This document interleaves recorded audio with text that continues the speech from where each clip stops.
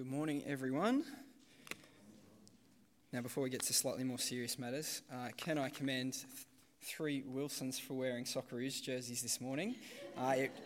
It warms and gladdens my heart to see Socceroos jerseys, especially after a win in the World Cup last night. If you are a soccer or football fan, as I and the Wilsons are, you probably know that we got a win. That's very exciting. And so well done, fellas, for donning your Socceroos jerseys this morning. Now, if I haven't met you before, my name is Ross, and I'm a member of the church here. It's my job this morning to step into Graham's boots and continue our series in Ephesians. And though you might be more familiar or more used to seeing Graham stand up here and speak from the Bible, the wonderful thing that we can recognise and take comfort in, even though it's me that you have up here this morning, is that the God whom we know about and read about in the Bible remains exactly the same. His word is unchanging, his promises are sure, and the Holy Spirit that lives within us is continuing to shape us and point us to Jesus always. So as we prepare this morning, can I encourage you to have our Bible passage from Ephesians 5 open? There are Bibles in the foyer. If you'd like to go and get one, you're very welcome to go and grab one now. We also have our bulletin. In the middle of it, there is space for some notes to be taken with a couple of headings that will be based on the talk this morning. So please pray with me as we get stuck into and think about Ephesians chapter 5. Blessed Lord, you have caused the Holy Scriptures to be written for our learning. Grant that we might hear, read, learn, and inwardly digest them, that through the comfort of your holy word we may embrace and ever hold fast to the hope of an everlasting life, which you have given us in our Saviour, Jesus. Amen. We live in a world that loves individuality. From fashion and home styling, interior design, through to our preferences and choices in music, to work and career choices. Our world encourages us to seek the approach that best suits us and to live without concern or particular regard for the opinions or views of others that differ. You do you has become a phrase that gets used regularly to encourage and affirm whatever suits you is the life that you should lead. It's a modern catch cry that's also being used to critique and rebuke others from copying or imitating other people. There's a strong sense that to copy someone is to deny that you're living a truly authentic life. Now, I'm a high school teacher. That means every year there is a class that finishes Year 12 and the HSC and graduates and celebrates with a formal at the end of it. Pretty much every year I'll go along to these formals and it's a pretty nice night. But along with the formal itself, I hear conversations from students as they plan out their outfits, the dress or the suit that they're planning on wearing. And it would probably astound you somewhat how much angst and concern there is when they worry that someone might have an outfit that looks a little bit similar or, heaven forbid, be exactly the same. There's such a strong desire to stand out and be different, and this is deeply embedded in the hearts of these students. But our hearts are like this too. We want to stand out, we want to be different from others. We're not immune to striving after this. Now, it is important for us to recognise that we have been made uniquely and we're different to other people in many, many ways, and this is a good thing. There will always be differences and individuality amongst us and as part of the world. However, as we look at the start of chapter 5, we're going to find some parts of life where as Jesus followers, we're called not to indulge our individuality. We're going to find verses 1 and 2 that's standing out in contrast, in conflict with the catch cry of you do you.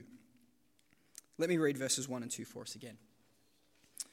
Follow Christ's example, therefore, dearly beloved children, and walk in the way of love, just as Christ loved us and gave himself up for us as a fragrant offering and sacrifice to God. Now, this chapter starts with a call to copy Christ. Other versions use the expression, be imitators of Christ.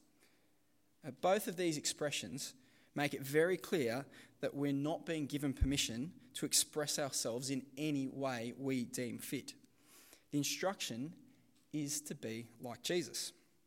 And Paul is specific about what aspect of Jesus' life we are to copy and imitate. That is, that Jesus loved us and gave himself up for us as an offering and a sacrifice. That is, of course, the heart, the central message of what the gospel is. This means that for followers of Jesus, the fundamentally distinctive trait, the thing that should set us apart from the world around us and also from our former lives, is the love that we have, that we live just as Christ loved us. We are to be like Jesus. That means Christ-shaped and not culture-shaped.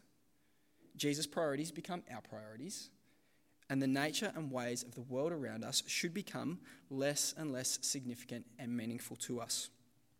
And Paul makes this even more explicit for the Ephesians when he encourages them to live a life of love.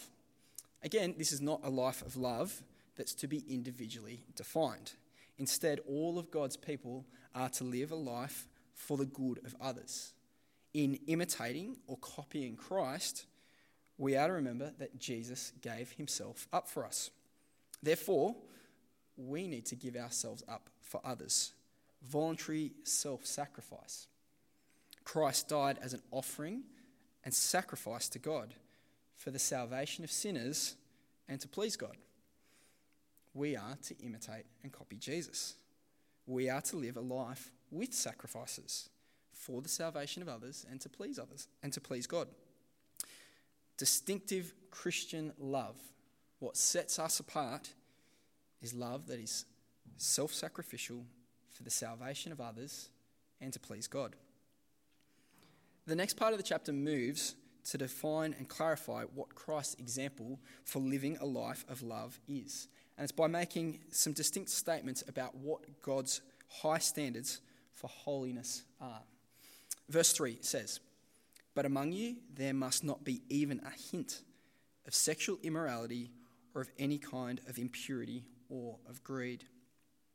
So there are three distinct no's that Paul is sharing with the Ephesians. There must not be sexual immorality, impurity, or greed. Now, Bible-believing Christians have often been the recipients of a reputation that focuses and highlights on what we reject. And unfortunately so, as part of this reputation, it often doesn't recognise the reasons why we are to reject some things of this life and in the world. When Paul speaks about sexual immorality, he's meaning any sexual activity that is outside of marriage, even if it's between two consenting adults. This stands in drastic contrast to what the world around us encourages us to do. Common views are highly permissive of sex and sexual expression.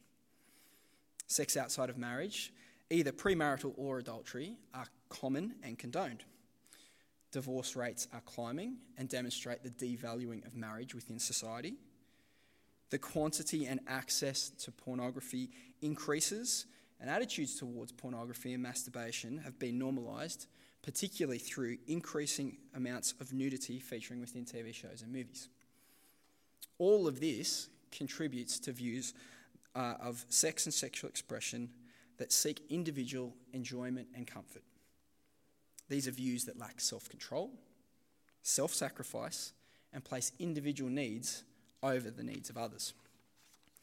And so as Paul addresses the church in Ephesus, he is reminding them that, like us, the sexual practices that occur in the city and the culture around the church that differ from God's model for sex and relationships are not to be replicated in the church. Who we are to copy and imitate is to be Jesus, not the culture around us. The other two no's that Paul highlights are impurity and greed. And while these two areas do differ from sexual immorality, there is a consistent theme that ties all three together. This theme can be recognised through us looking at verses 1 and 2 and remembering what they said. Both impurity, we could consider that lust, drunkenness, lewdness, crudeness, or greed, taking more than we need, particularly to the detriment of others, involve us placing our needs over the needs of others. This stands in stark contrast to imitating Christ's example of self-sacrificial love. So the defining traits for God's people and his church are to be love for others that is self-sacrificial, and this should be particularly noticeable in the conduct of the church when it comes to sexuality, purity, and greed. And Paul is clear in how we should consider our conduct in these areas. He states there should be no hint at all of any of these things. And so we must ask ourselves if our conduct matches this standard too. If anyone outside of the church were to look at us, would they recognise both what we deny, that's sexual immorality, impurity, and greed, but also what we strive for, a life of self-sacrificial love, be clearly on display? Would they see a bunch of individuals who place their own needs above the needs of others, or a group who are working together, going out of their way to love and care for one another? When we're spending time with our friends or our family, do we laugh along with crude or inappropriate jokes? Do we condone and approve of sexual immorality? If we do, then we really need to consider how we are following Christ's example. So Paul's been clear about what we are to say no to. Then what guidance is given for how we should live? As we move into the next section, I think there's a story that will help share this for us. The story starts with a billionaire. He decides to spend some of his riches on a luxury yacht. Not having grown up on the water himself, he places an advert for a skipper to captain his precious and expensive yacht. Selecting the 3 best applicants, the billionaire plans a day on the harbour for friends and family, and for the 3 applicants to demonstrate their sailing skill. He explains that he wants a sailor of great skill who will be available to take him and his friends or his clients out onto the water sailing whenever he needed. The successful applicant, of course, will be handsomely rewarded. He's a billionaire after all. Each of these 3 men take their turn in showcasing their skills out on the harbour. The first sailed the priceless yacht at top speed within 30 metres of the rocky cliffs. Everyone gasped at his talents. The second skipper was even more skillful. He sailed the boat within 15 metres of the rocky cliffs. All were breathless with excitement and with some trepidation about what the third captain would attempt. The third candidate, however, calmly, safely steered the yacht out into the middle of the harbour, and all enjoyed a very relaxing trip and enjoyed the stunning views that were on offer. To the great surprise of the crowd on the yacht, the billionaire gave the job to the third captain. "You were all amazingly skillful," the billionaire said, "but my yacht is precious, and I don't want a captain who is so confident as to be tempted to steer within a few metres of crashing into the rocks. One mistake, and it's a disaster. I want a captain who'll take my precious yacht into the open water, enjoy the safety and beauty that's there." The billionaire, the owner of the yacht, doesn't need a captain who's going to push the limits to find out what the boat or his skill are capable of. And as he says to the guest, one mistake and it's a disaster. The exquisite, precious, expensive boat will be destroyed. The best use of it is to not tempt fate or run it too close to its limits with regularity. It is to be put in a position where it can be best used and enjoyed without risking danger and disaster. So as we look at verses 8 to 14, we have this type of life described as living in light. It says in verses 8 to 10, "For you once were in darkness, but now are in the light of the Lord. Live as children of the light, for the fruit of light consists in all goodness, righteousness, and truth. and find out what pleases the Lord. There is to be a contrast in the former life of the Christians in Ephesus and how they should live as followers of Jesus. In last week's sermon, which focused on chapter 4, we heard a command. Chapter 4, verse 17 says, "So I tell you this, and insist on it in the Lord, that you no longer live as the Gentiles do, in the futility of their thinking." In verses 22 to 24, "You were taught, with regard to your former way of life, to put off your former self, which has been corrupted by the deceitful desires, to be made new in the attitude of your minds, and to put on your new self, created to be like God in true righteousness and holiness." Paul is telling them to remove their former life and pursue God's instruction and calling for their lives. In chapter 5, this is referred to as living as children of light, not staying in the darkness, but seeking light. There are many references to light across the Bible, and many of these help to illuminate the value and importance God places in light. A starting point for us is at the beginning, Genesis 1, in creation. The very first act of creation, God proclaimed, "Let there be light." And of course there was light. God saw that the light was good, and he separated light from darkness. So in the beginning, God defined the world by separating the two, because it was good for there to be light. If we bookend it by going to our very last book of the Bible, Revelation, it describes and speaks of heaven and declares that there will be no night or darkness. Jesus will be the eternal source of light present in heaven. So at the very end, in perfect heaven, there is no darkness. There will only be light. And Jesus also states himself in John 8, verse 12, "I am the light of the world. Whoever follows me will not walk in darkness, but will have the light of life." From just these three references, it is showing us that God desires for his world and his people to be living in light, not in darkness. From creation through to eternity, along with every day lived with Jesus, God wants light to be present in our world and in our lives. Light is by nature illuminating. It allows us to clearly see where we are, what we are doing, and get an accurate picture of what we are like. As a dad to 3 young boys who all enjoy playing with small Matchbox toy cars, it means there can be quite a few of these little miniature cars that get left around our house. Now, this is not a major problem during the daytime, when any rogue cars that haven't been put away can be sighted, spotted, avoided, and packed away. However, by night, in darkness, these oddly shaped, sharp, metallic cars become major hazards. And if, like me, you've ever stepped on one in the middle of the night, you will recall the surprise and pain that came with it, and know that it's not an experience you want to have repeated. So if a toy car on the ground in the dark of night can show us our want, our need, our preference for light, how much more should we as children of light live as children of light when it comes to our 3 no's from earlier in the passage: sexual immorality, impurity, and greed? How much more should we be like the 3rd yacht captain who sails the boat to the middle of the harbour and moves away from the dangers of the rocky cliffs?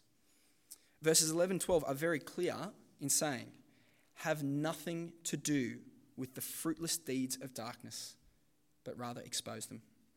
For it is shameful to even mention what the disobedient do in secret." We are not to entertain or invite darkness into our lives.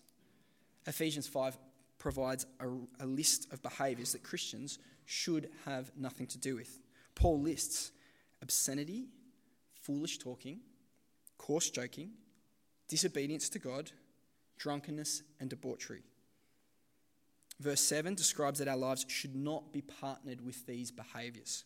And with that use of the word partner, we're given a description that shows how we can be joined to these sinful actions. It gives us an image of connection and relationship. But unlike the way that a relationship like marriage, can be under God a wonderful blessing, a relationship with any of these actions are improper for God's holy people, as verse 3 says. And it's labelled as improper because these things will lead us to indulging our appetites for pleasure and comfort and placing our needs above those of others. This, of course, is in stark contrast to Paul's initial call in verses 1 and 2, where we are to imitate Christ in self-sacrificial love for others. And it's also in contrast to the message of Ephesians 1, where we are to unite all things under Christ. Specifically with these behaviours, there is no wiggle room for difference or individual interpretation. Now, there is a continuity of this as well. In the Old Testament, we have a reference from Isaiah 60 verse 1 that features as part of verse 14 here, where it says, "Wake up, sleeper, rise from the dead, and Christ will shine on you." God's people have always been called to live in the light.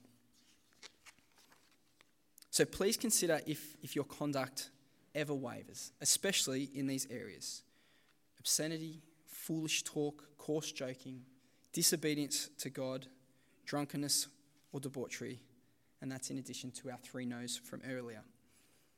But don't just stop there either.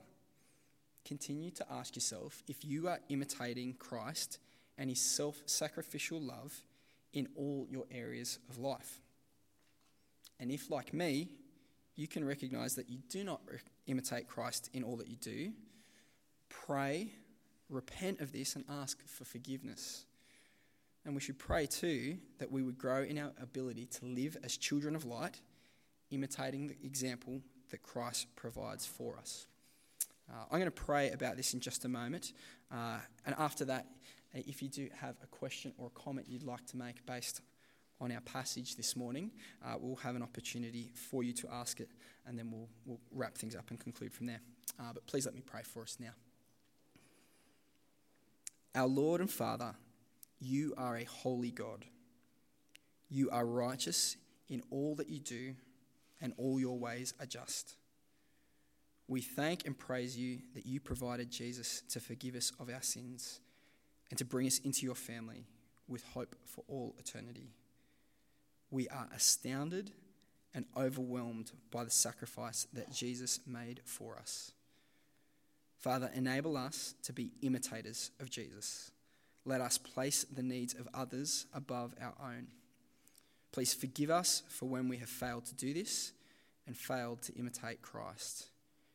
We ask too that you would help us to be children of light, avoiding the darkness that is sexual immorality, impurity, and greed.